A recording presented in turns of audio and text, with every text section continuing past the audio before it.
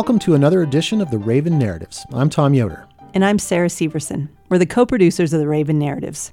We're so excited to be working with student storytellers from Southwest Open School here in Cortez, Colorado, for a very special storytelling and slam poetry event coming up in April. Yes, big thanks to the teachers at Southwest Open School and the good people at Think 360 Arts for Learning for supporting this amazing project featuring the voices of youth in our community.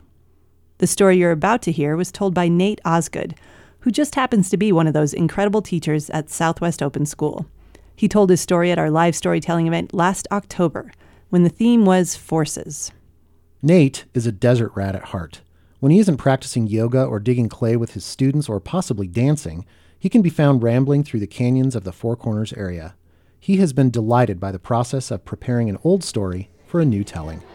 Here's Nate's story.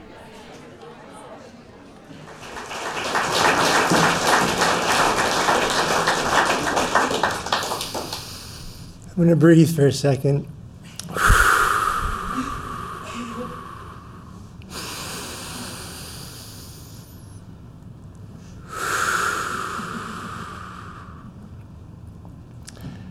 So there's this French girl, and we hatch a plan to go down to the Indus River Valley and go down the river and up the next valley over.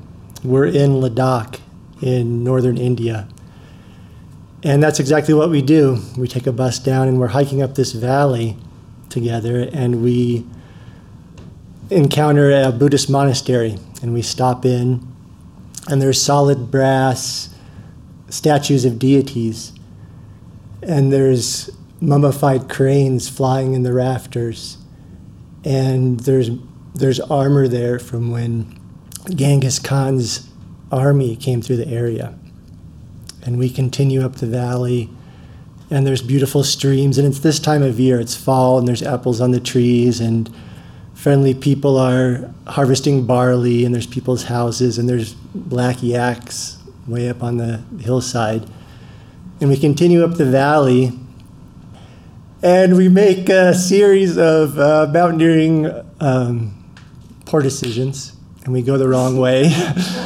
And we're traversing now these ridges, and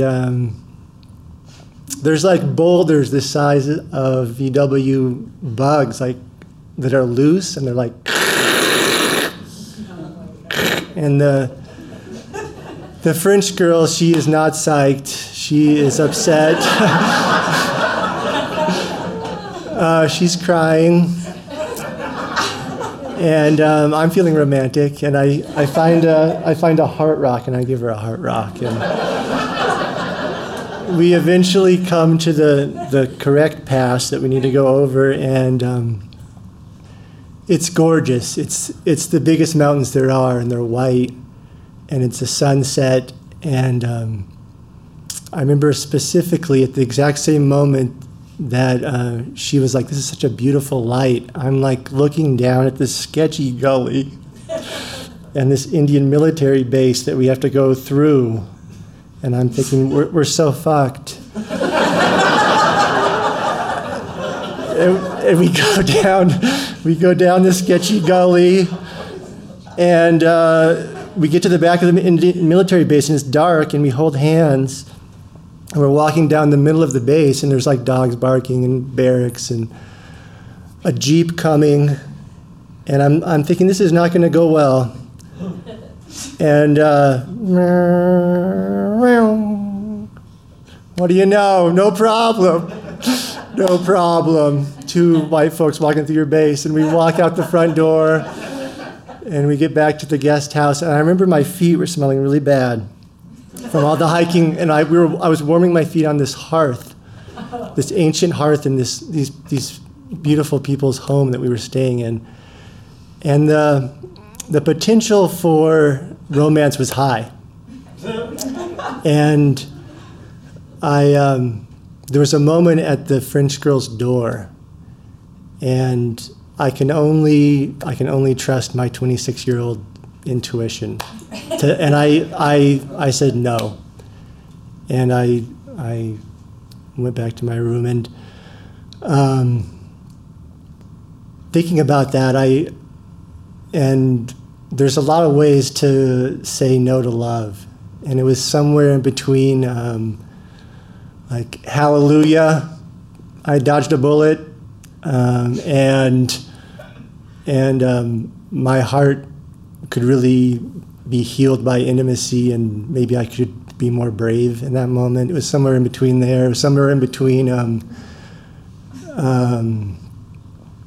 an easy breath of the knowledge that everything is unfolding as it should, and maybe shame or closing off of a heart. It was somewhere in there. And I'm on the plains of India, and I'm in a crowd of people, and a man with leprosy comes up to me, and he pokes me. And there's another kind of no, and it's like, no! And it's a clear setting of boundaries. And I'm wearing some kind of hippie-ish, rag-ish pants, and I know that I need some better duds.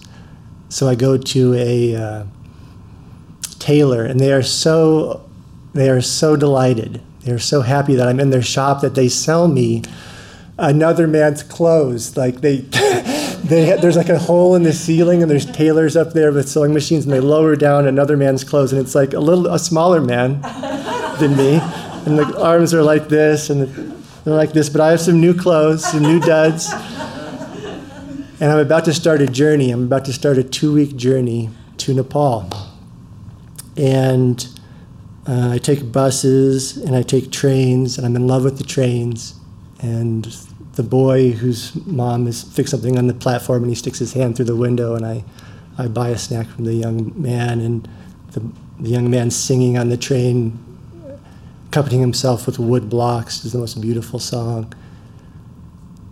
And I take buses, and I'm packed, and I'm in a sea of people. I'm in a sea of 1 billion plus people, and eyes, and making little friendships, but mostly I'm amongst strangers.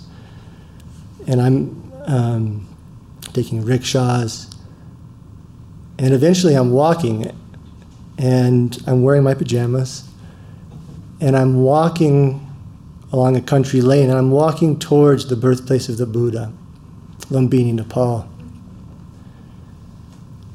The Buddha was a man who was born there, and he sat still and woke up.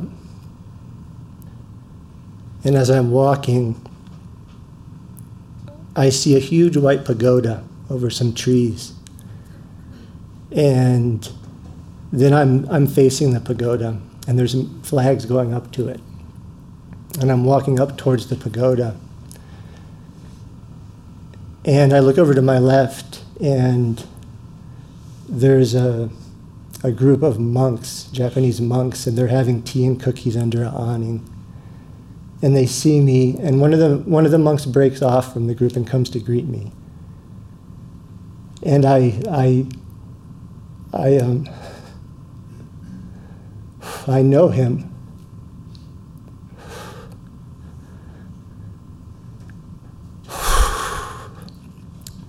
Because we'd walked past each other 10 years before when I was a teenager in the streets of Boulder, Colorado. And I recognized him. And immediately he took me to the pagoda, which is the Lumbini Peace Pagoda, Pagoda for World Peace. And I was there for the inauguration of this pagoda. And he wanted to show me how to honor the pagoda.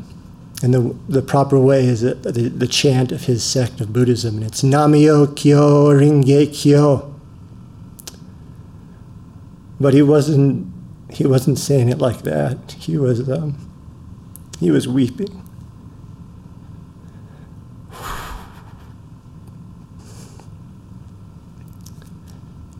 And there's 4 sides of the pagoda. There's the birth of the Buddha, the enlightenment of the Buddha, the teachings of the Buddha, and the death of the Buddha.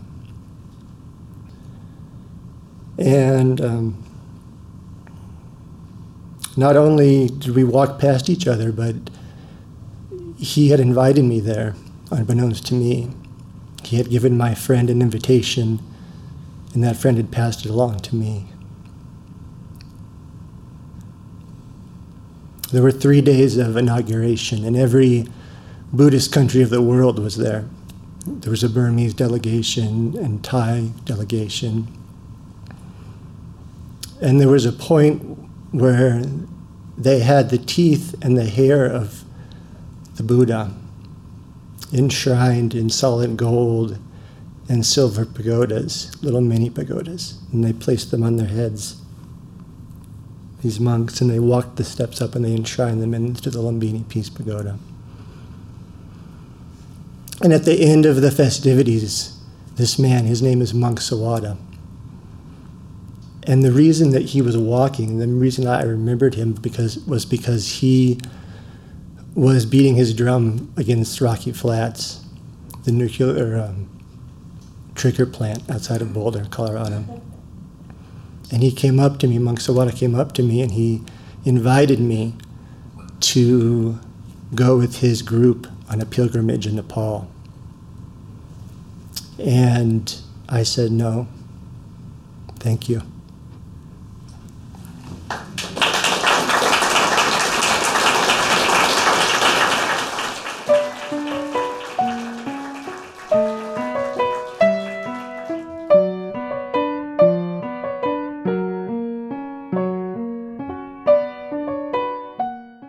Thanks, Nate, for telling that story.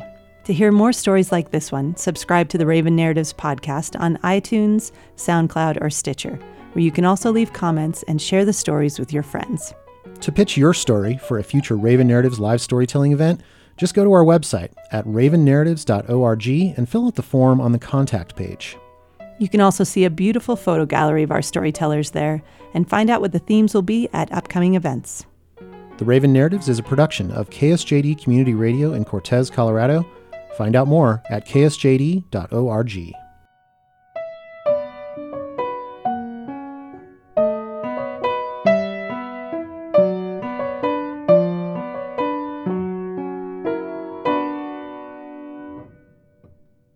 Support for the Raven Narratives comes from Red Scarf Shots Photography Studio in Durango, Colorado. Find out more at redscarfshots.com.